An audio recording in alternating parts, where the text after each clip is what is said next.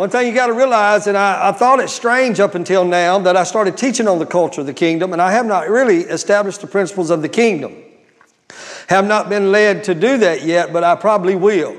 But just for some scriptural reference, and tonight, make sure you write these references down on this night, write the date. But Colossians 1:13 says that God has delivered us from the power of darkness and has translated us into the kingdom of His dear Son. So you are in the kingdom now. Amen? And you can run reference. There's many scriptures. 1 Thessalonians 2:12 says He has called you into His kingdom and His glory. The Bible says your citizenship is not of this world, but it's of heaven. So you live in this country, but you have a citizenship of another country. And that country is heaven. Does that make sense to you? So we are to already, the world is waiting, the church is waiting to go to heaven, when in reality, we ought to be releasing heaven on earth. Amen? You're wanting to get to heaven where God is, and God's wanting to get to earth where you is. Amen? That's what, thank you, sister. That's what you've got to get a hold to, that His kingdom is established now. And I'm here to declare to you that I have been promised of the Lord, when the culture of that kingdom is established on earth, the king is going to come in. Amen? So that is the goal, okay? So the theme of our teaching has been the culture of the kingdom. And a culture is a what? All right, students. A culture is a way of thinking, acting, or working.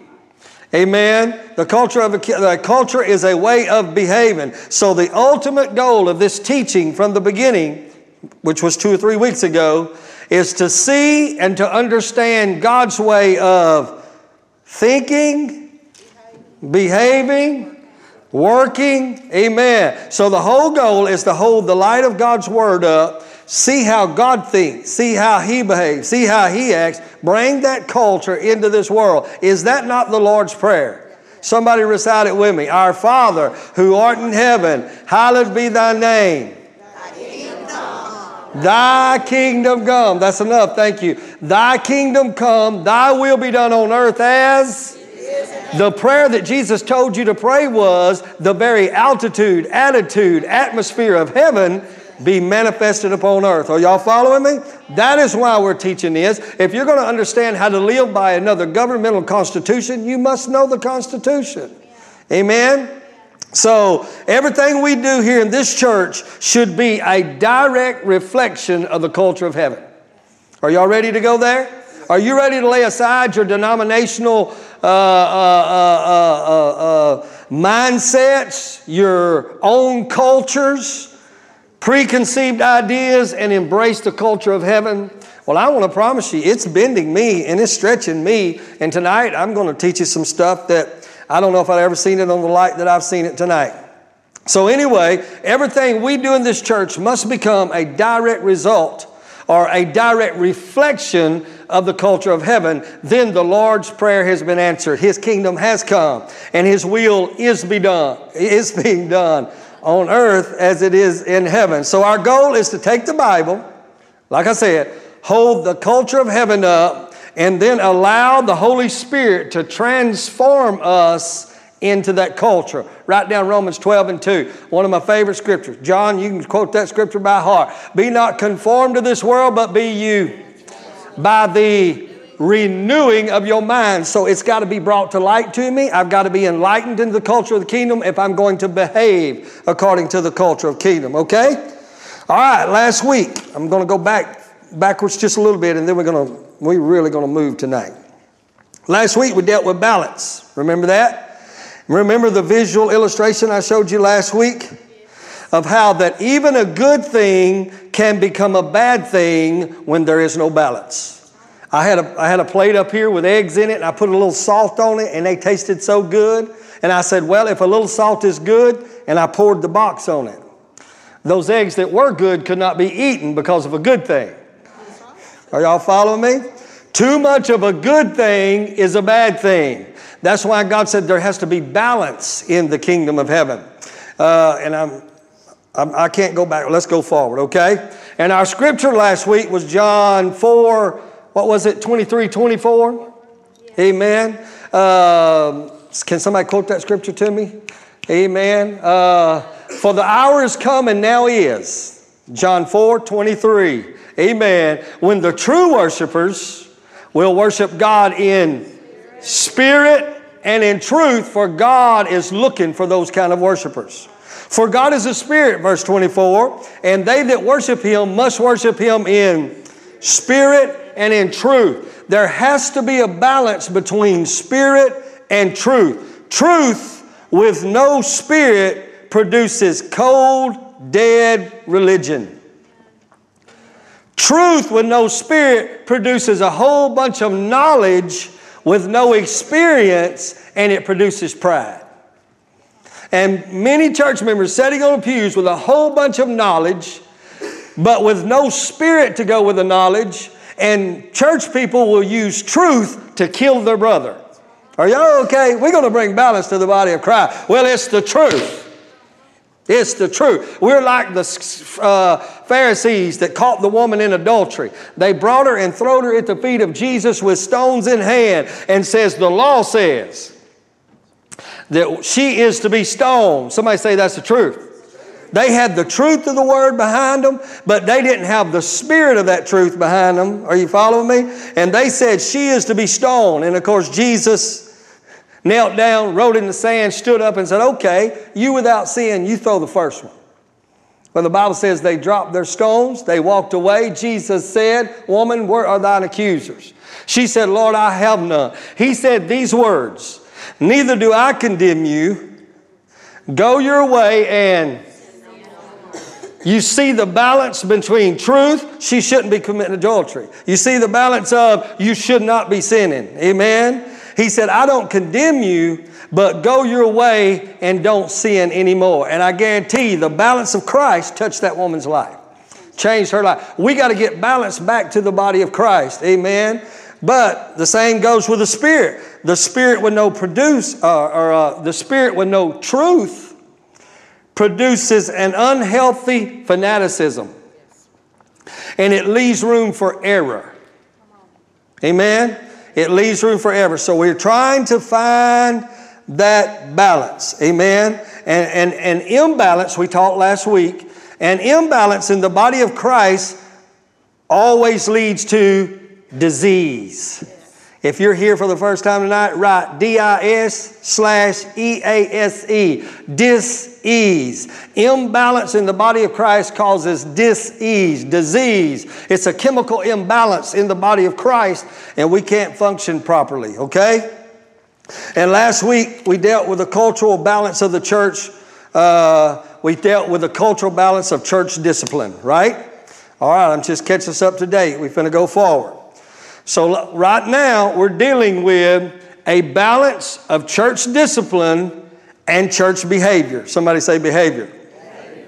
Amen. I mean, love is a good thing, right? But love out of balance equals compromise. You need to get that in your church, and you need to get that in your family.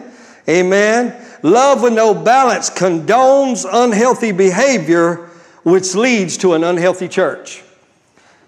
Y'all better get a hold of this. Oh, ain't we just supposed to love them? Ain't we supposed to love them no matter what they look like? No other. That sounds so right. Amen.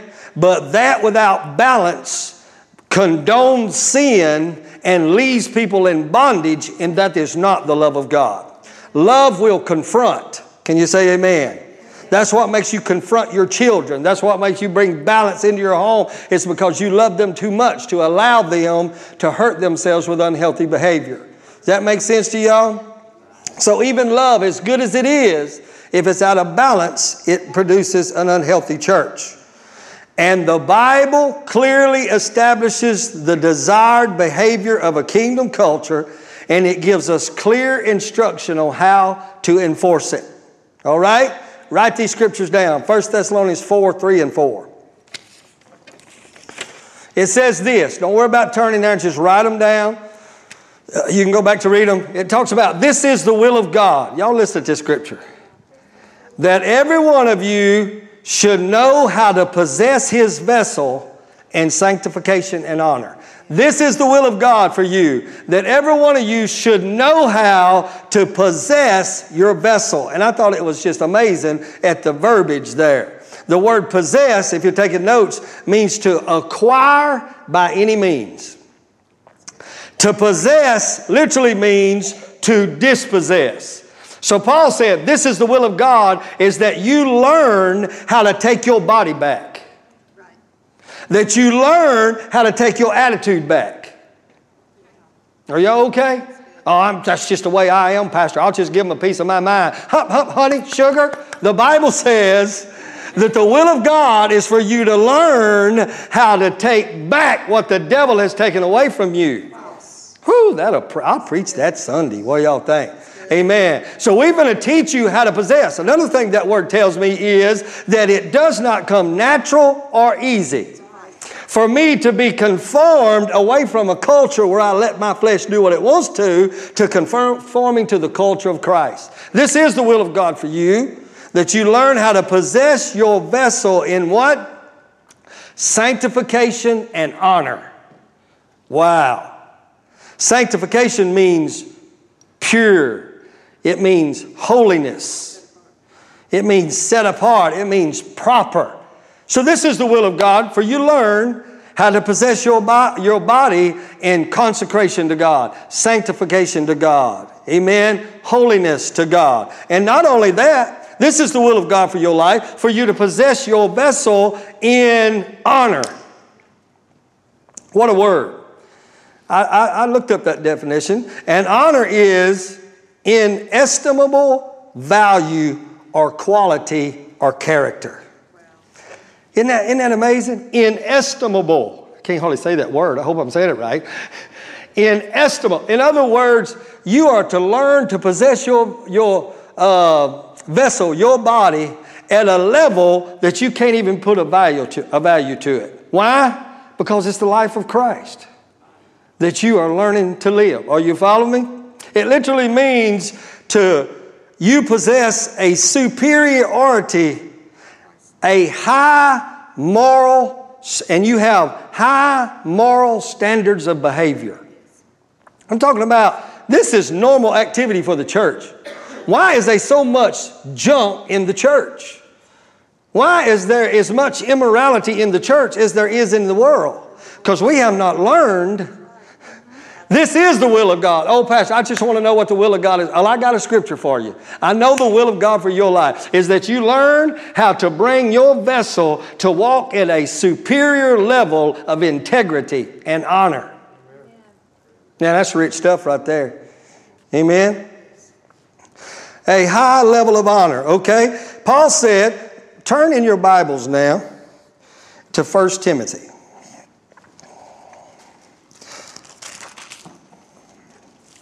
1 Timothy, chapter number 3. And if you can't get it before I start reading, just stop looking and listen to the scripture. That way you can always write it down. 1 Timothy, chapter number 3, verse number 14. Y'all ready? These things I write unto you. Paul said, I'm writing to you. I'm hoping to come to you. But these things I write unto you, hoping to come to you shortly. But if I tarry long, I'm writing, he's saying, that you may know how to what? I like that.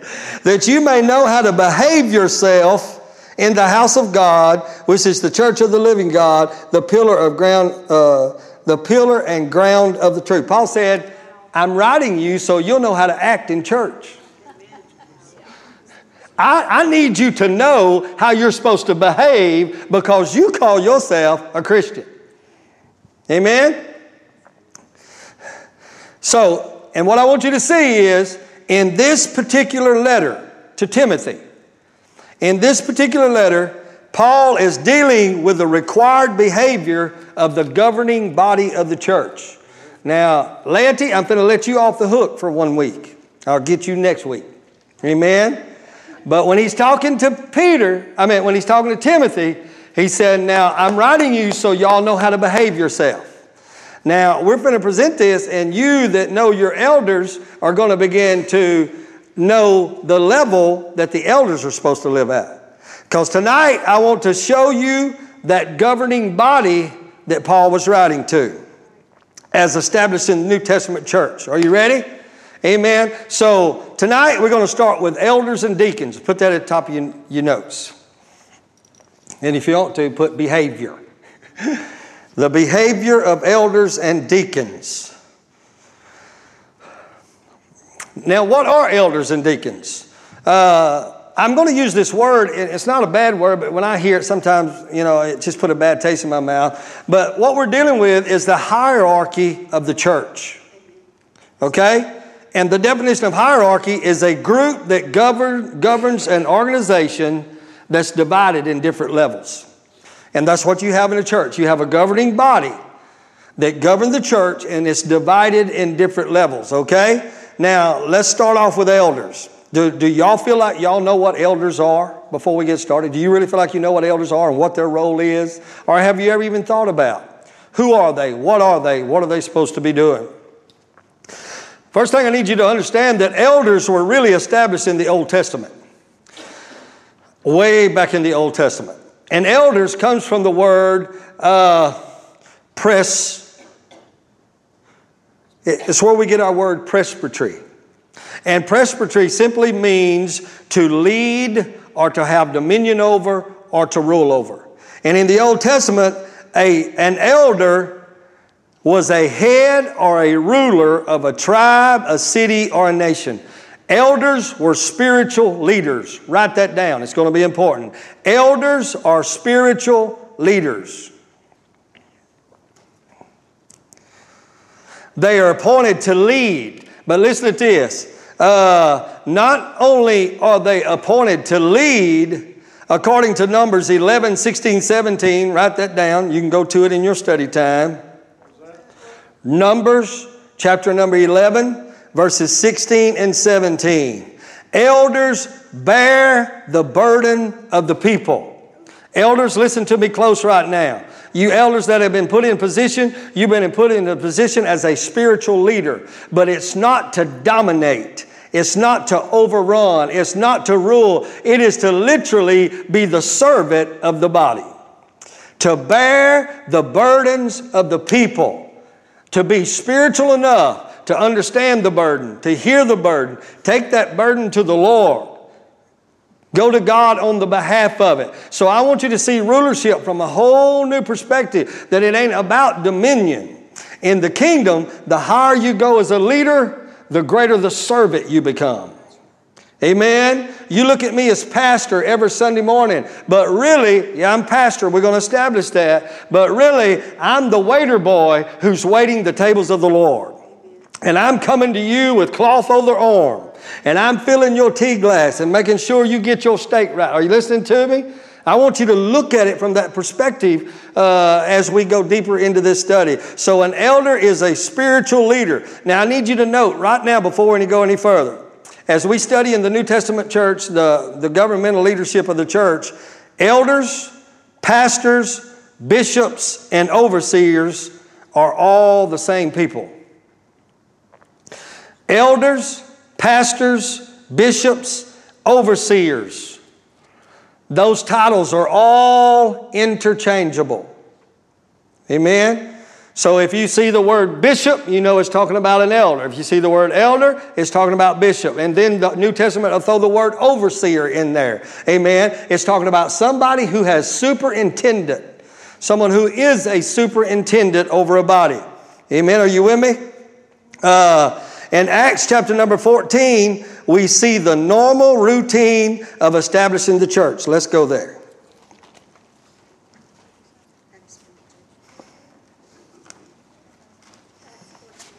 Acts 14.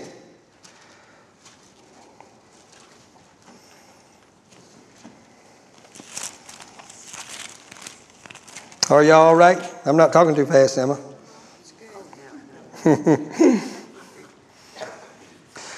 Pastors, elders, bishops, overseers, they are all interchangeable. And out beside interchangeable, if you wrote that, write down this scriptures, Titus 1, 5, and 7. And the reason I'm going through such trouble to give you scriptures because I want everything to be founded where you can go. Because in 1 Corinthians, in Titus 1, 5, it calls him an elder. In 7, it calls him a bishop. So to them, they would interchange those words. It was all about leadership. It was all about spiritual authority. Does that make sense? Make sure you write that down. Titus 1, verse 5, and then verse 7. Okay, let's see how the New Testament church was set up and where these elders come into play. Are you in Acts chapter number 14? Verse number 21.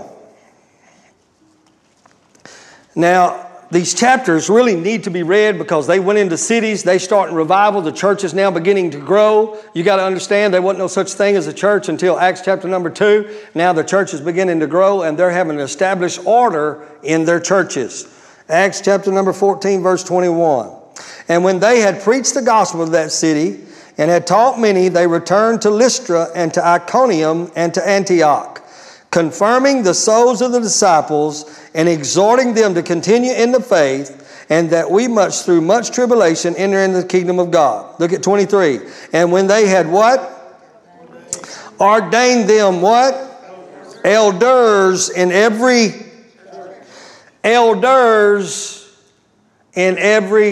church. Not elder. It's important. I want to teach that. When they ordained elders in every church and had prayed with fasting, they commended them to the Lord on whom they believed.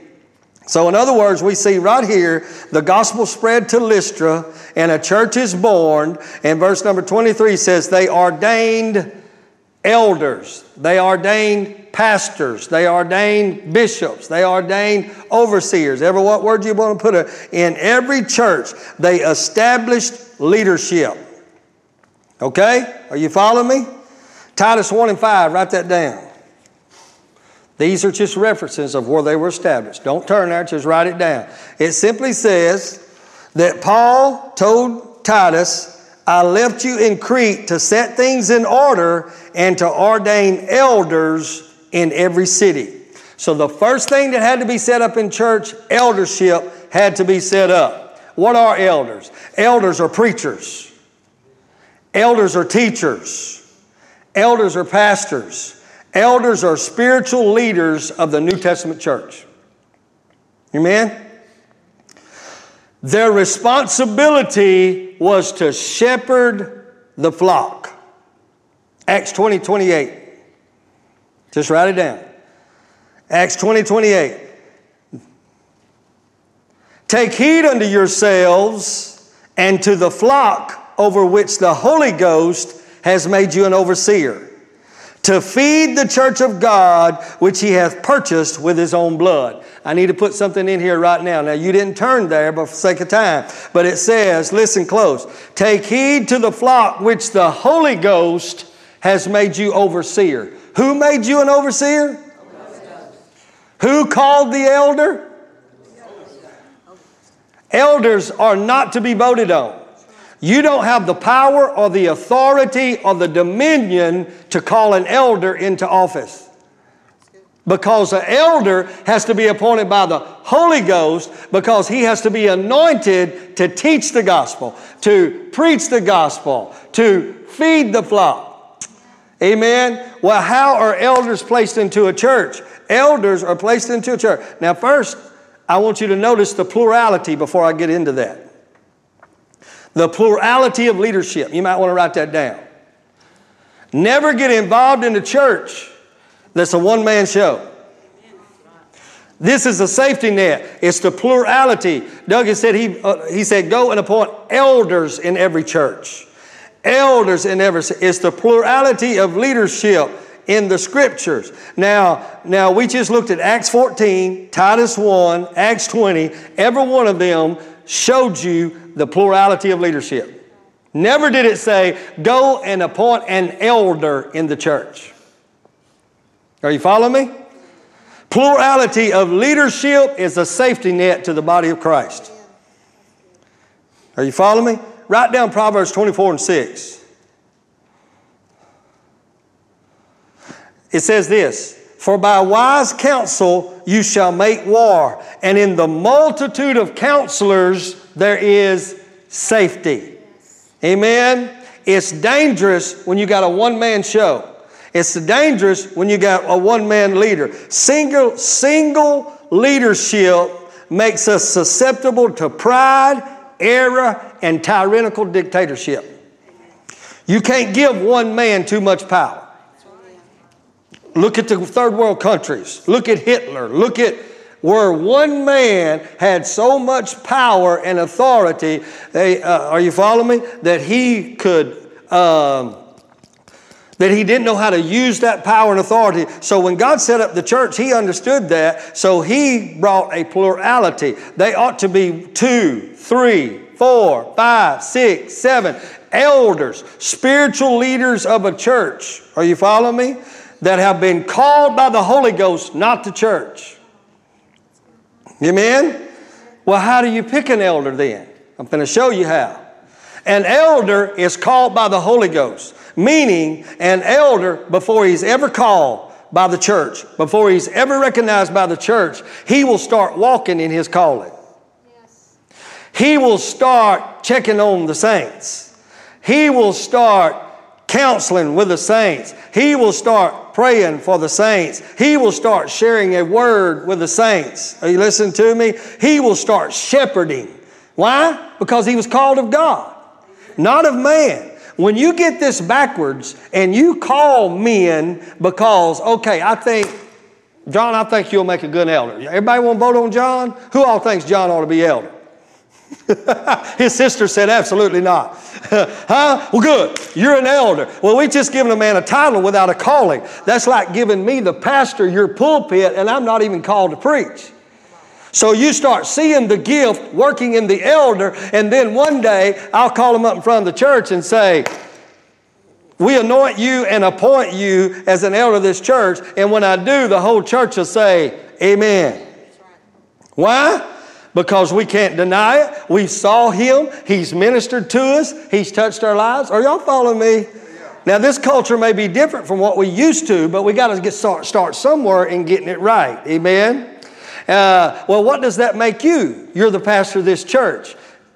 Listen to this statement. Yes, I am the pastor of this church, but technically, there's no difference in title from pastor and elder. Can I really bust your religious bubble? You know how many times the term pastor is in your Bible? 0. 1. One time. Do you know how many times elder is in your Bible?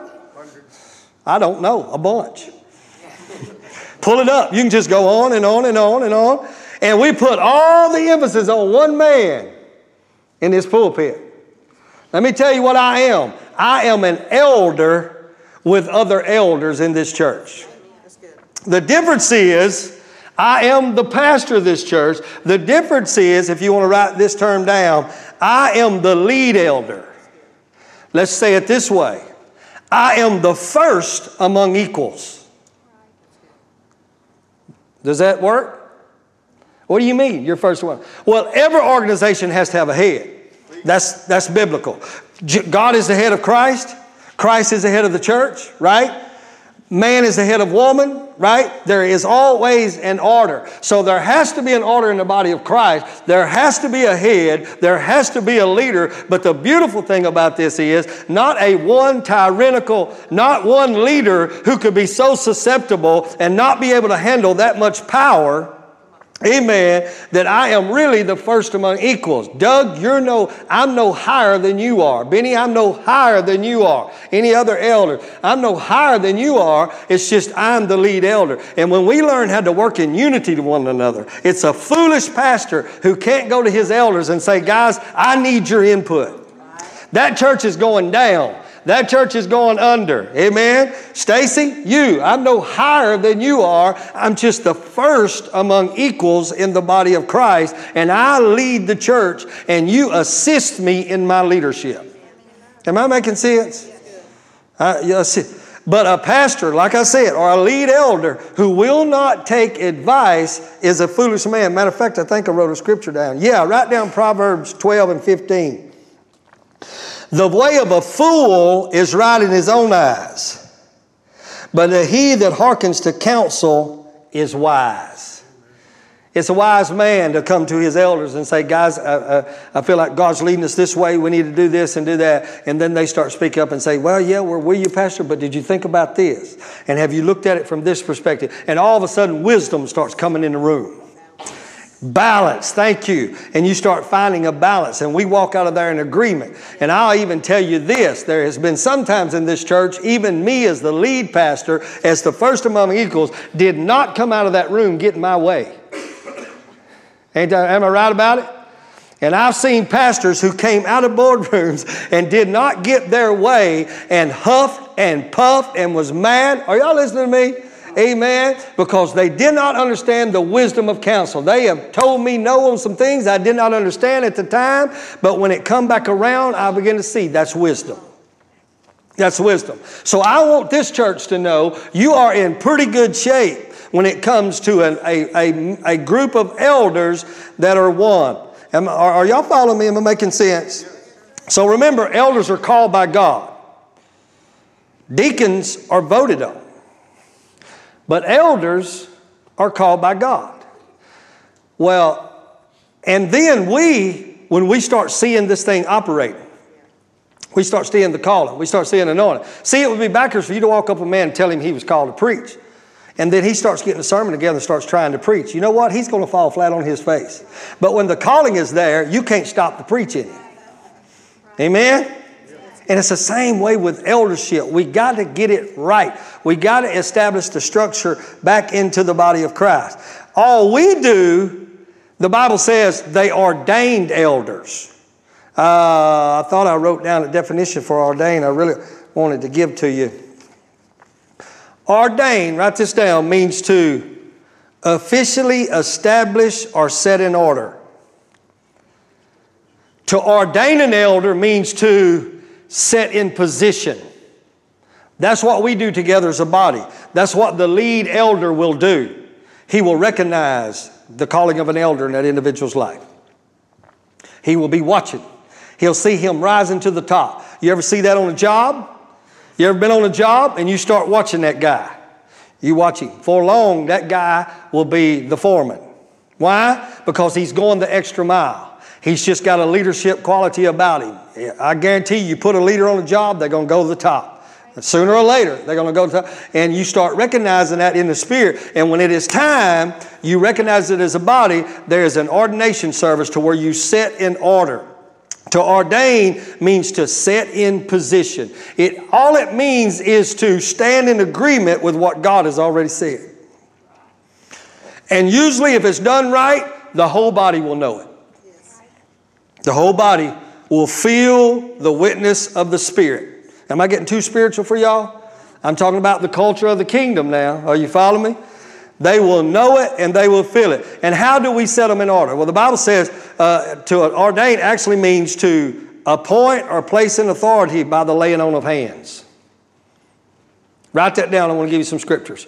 You appoint elders. You need to go turn that off. You appoint elders by the laying on of hands.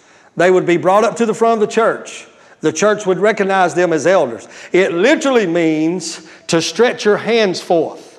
That everybody in the congregation would stretch their hands out in total agreement. He's the elder.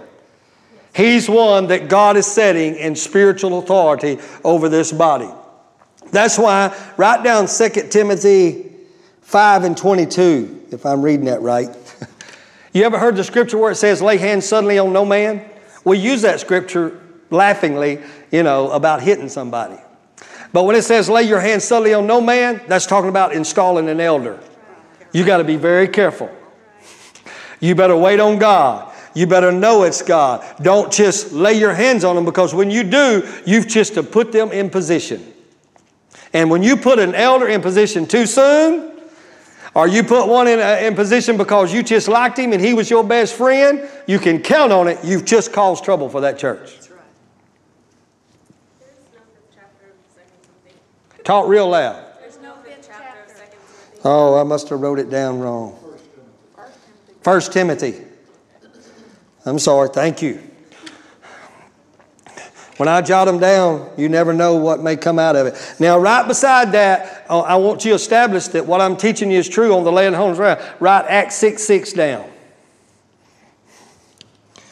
Write down 1 Timothy 4:14.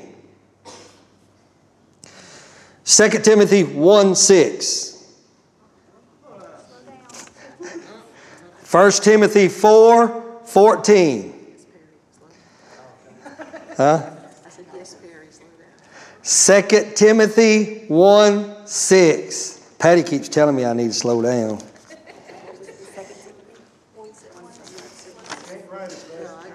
Please study these. And everything's recorded too. If you miss something, I need you to get these CDs and listen to them. But go back and study them. So, pastors are elders. Actually, I could say that I have a pastoral board here and be in total order. And elders, I need you to catch these phrases, because to me, it ought to pull you up to another level, that I'm not just someone who sits on a pew and counts money. That I am a spiritual leader. That's what's required of me. I'm a spiritual leader in every area. And I'm going to show you in conduct, in attitude. And I must lead by example.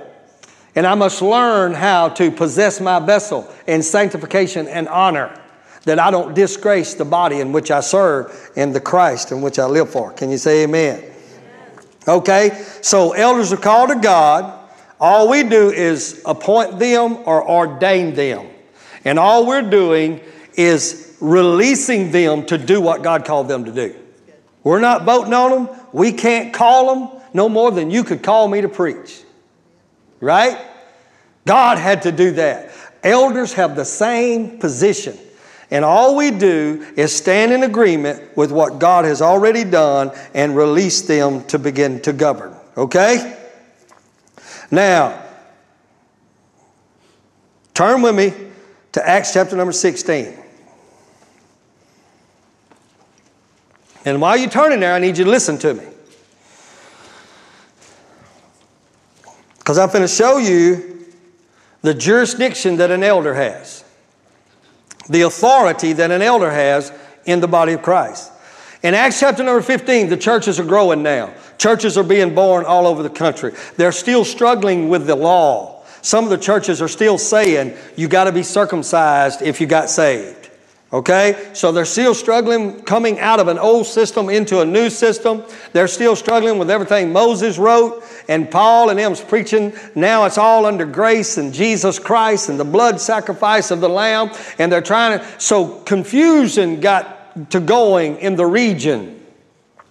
And they were fighting among churches saying, y'all got to start circumcising and you got to hold on to some of the law. Some of the same struggles we have with denominations. So a great big council was called.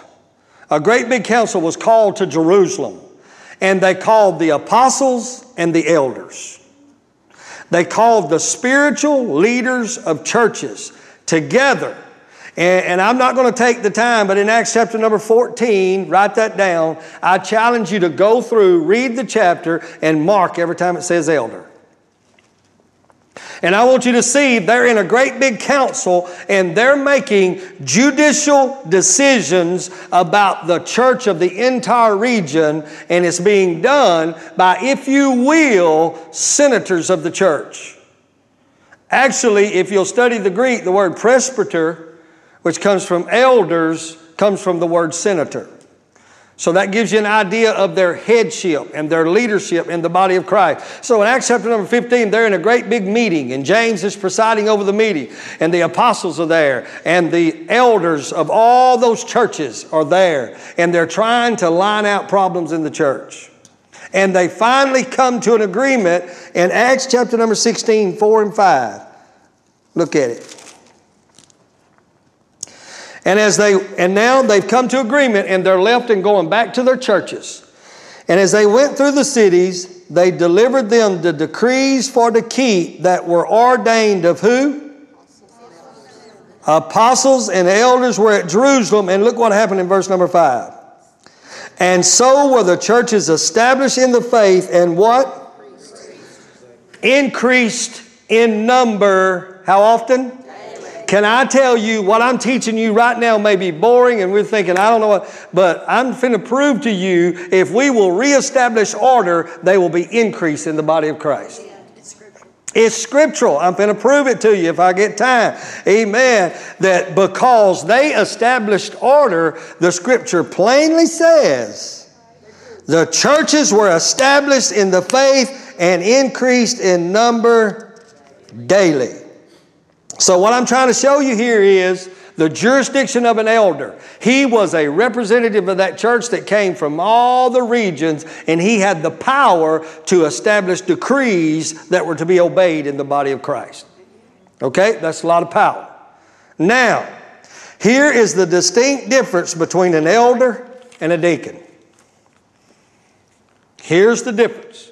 And I bet you right now, you can start driving right now, and you can stop at every church and drive for 10 days and not find a church that's operating by this government that I'm going to show you. I don't know a one. I'm connected, and we've lost power. We don't understand where's the glory of God, because God said, you got to establish my culture. We're just throwing it out there, joining churches. We don't understand church government. We don't understand church leadership. And God's saying, I can't bless that mess. Right? So this is what okay, the difference between an elder and a deacon. Does anybody know what that is? You're about to. Deacon comes from the Greek word diakonos. Spell it like you want to. Nobody will ever know. Diakonos. And it means courier. Do you know what a courier is? Both of y'all was right. It means assistant. It is a servant / minister. A deacon is a servant / minister to the body of Christ. Get this now. We finna establish order. Us elders, we're going to put our heads together. We're going to work on this. We're going to get God's kingdom established. And there's about to be increase that's going to be unbelievable. It's going to be unbelievable. Because I didn't know this stuff mattered so much until God drew me into this. Listen to me. Here's the difference between elders and deacons. Elders have a spiritual responsibility to supply the spiritual need of the body. I'm going to say that again. Elders, pastors, remember, overseers, bishops, they have a spiritual responsibility to supply the spiritual need of the church. That's my job. And if I'm not doing my job, I need to be dismissed from my post. If I'm not feeding you bread, if you're going hungry, if you're not being filled, if you're not being satisfied. Now some of y'all, you just ain't satisfied with nothing. But anyway, you know what I'm saying. Then I am not fulfilling my role as pastor, and the elders need to be getting together. And elders, have I not released you to rebuke me? Have I not released you to speak into my life? You need to be looking at me and say, Pastor, you're spending too much time on the golf course. I hate golf. Now, we need you to get back in that because you're the lead elder. And the sheep are getting famished here. You understand what I'm saying? How safe would this church be if we operated like that? If the elders come to me and say, listen, Pastor, I know sometimes you're going to have a dud, but you've been preaching duds for a month. And we can't handle no more duds. Let's pray together. Let's get together. Are you following me? That's what I want the rest of your elders to do in my life. Amen. Stacy, I want you to have the freedom to come to me and say, Pastor, is something wrong? Are you distracted? You seem to be distracted. Because elders have a spiritual responsibility to supply the spiritual need of the church. Now here we go. Deacons have a natural, physical responsibility to supply the natural, physical needs of the body. Wow. See the difference? That's why I can vote on a deacon, but I can't vote on an elder.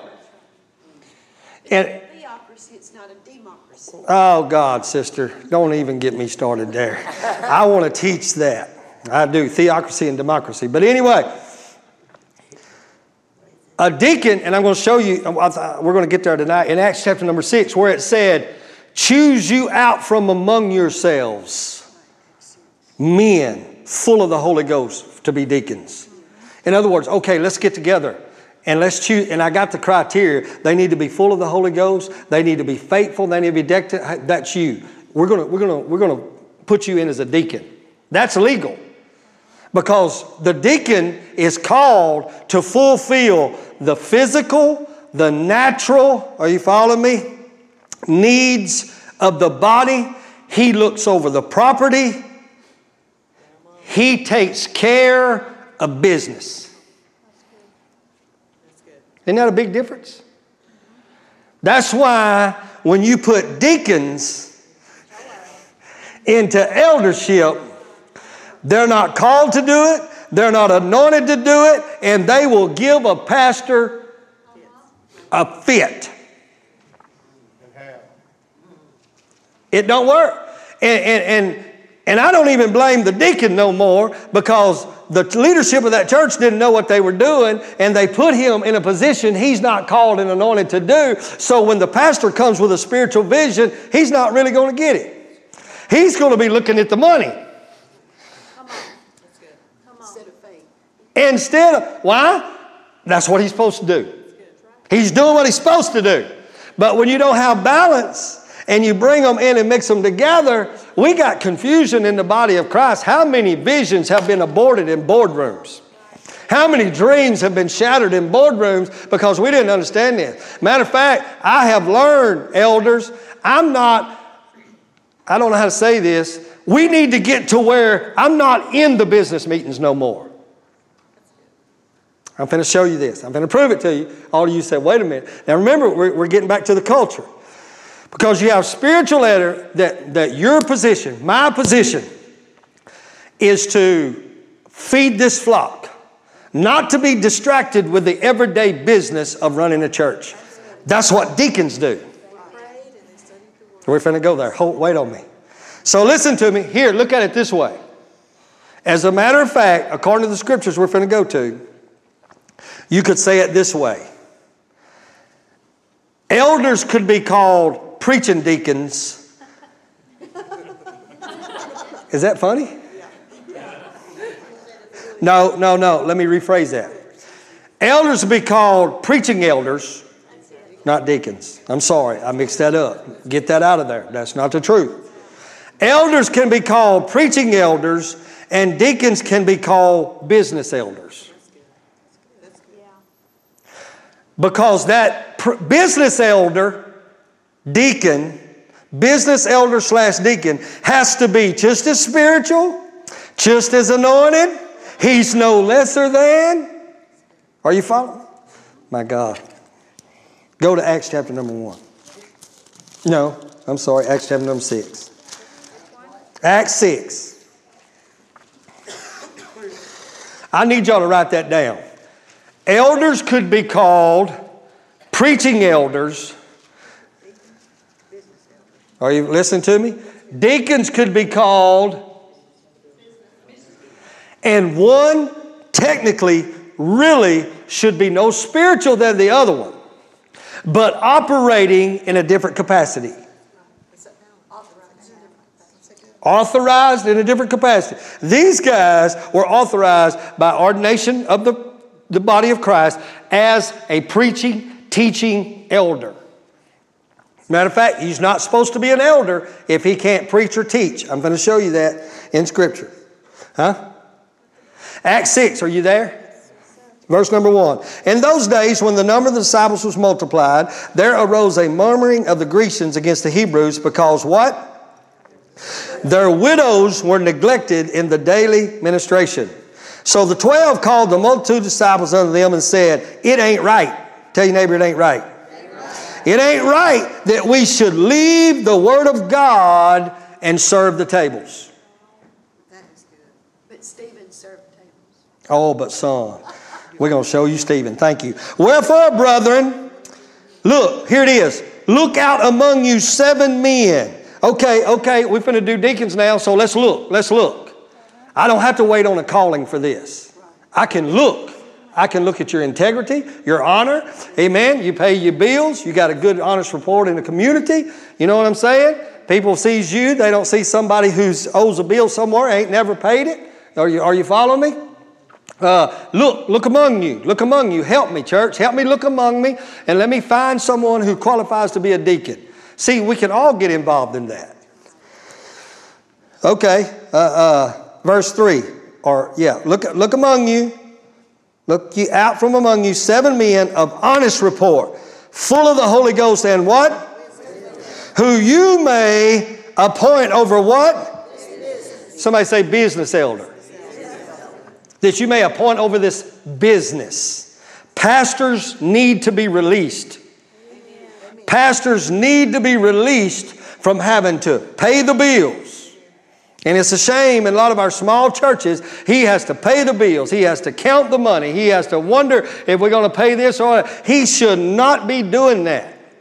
He should not be changing light bulbs in church and mowing the yards. And, of course, I'm a little bit different, and them elders know what I like to do. Amen. But nevertheless, I'm establishing the culture of the kingdom here that elders should be not distracted with the business of the church. Matter of fact, can I say this? Some pastors and elders are anointed to preach, but are not anointed to take care of business. And if you let them over here, they're going to mess things up on this side. That's good. Just like a deacon, a what I called him a while ago, a business elder will mess things up on this side. But if you'll stay over there in the business and get that taken care of, I'll make sure I feed this flock. And when I'm feeding the flock, you taking care of business. And man, we got balance. Oh, now look what happens when you get balance. We let us appoint them over. Somebody shout business. But we will give ourselves continually to prayer and to the ministry of the word. If I can get my deacons taking care of that, we will dedicate ourselves to the word, to the ministry. And that is my focus now as an elder.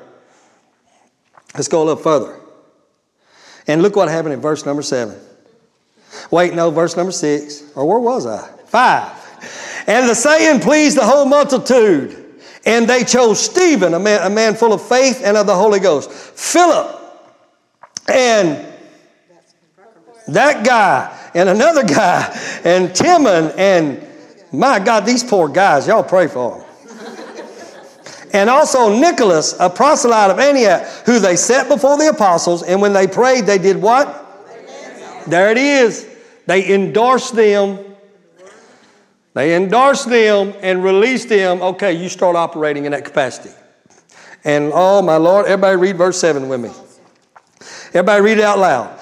And the word of God increased, and the number of the disciples multiplied in Jerusalem greatly. And a great company of priests were obedient to the faith. Can you believe this? They had a business meeting that sparked revival.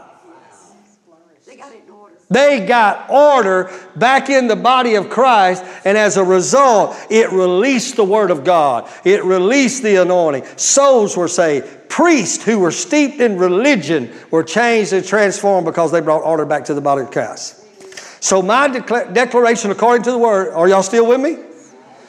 Deacons were established to take the load of the business of the church off the elders so they could devote their time to the spiritual needs of the church. Churches are locked right here.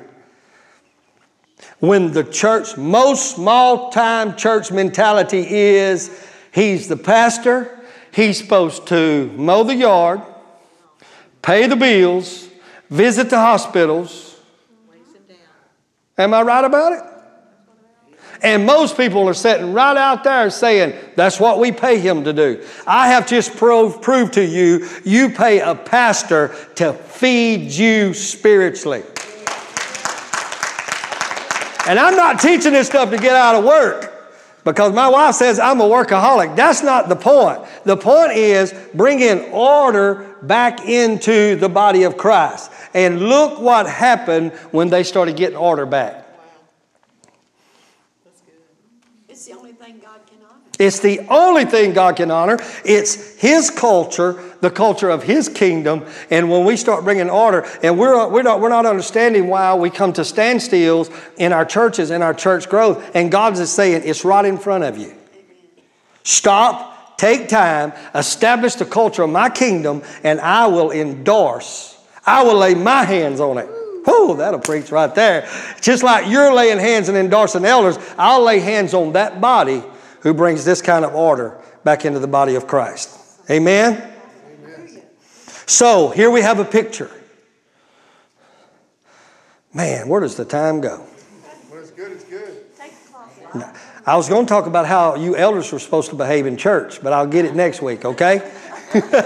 Benny said, phew. But here we have a picture of the governing body of the church. And all we've dealt with is elders and deacons. And if y'all want to, we'll deal with apostles, which we don't have to, but we'll deal with apostles. We'll take it as deep as you want to. But these have to be established. We have a picture of the governing body of the church, elders and deacons working together to minister to the body. And as a result, the church explodes. It just explodes. You want to know why?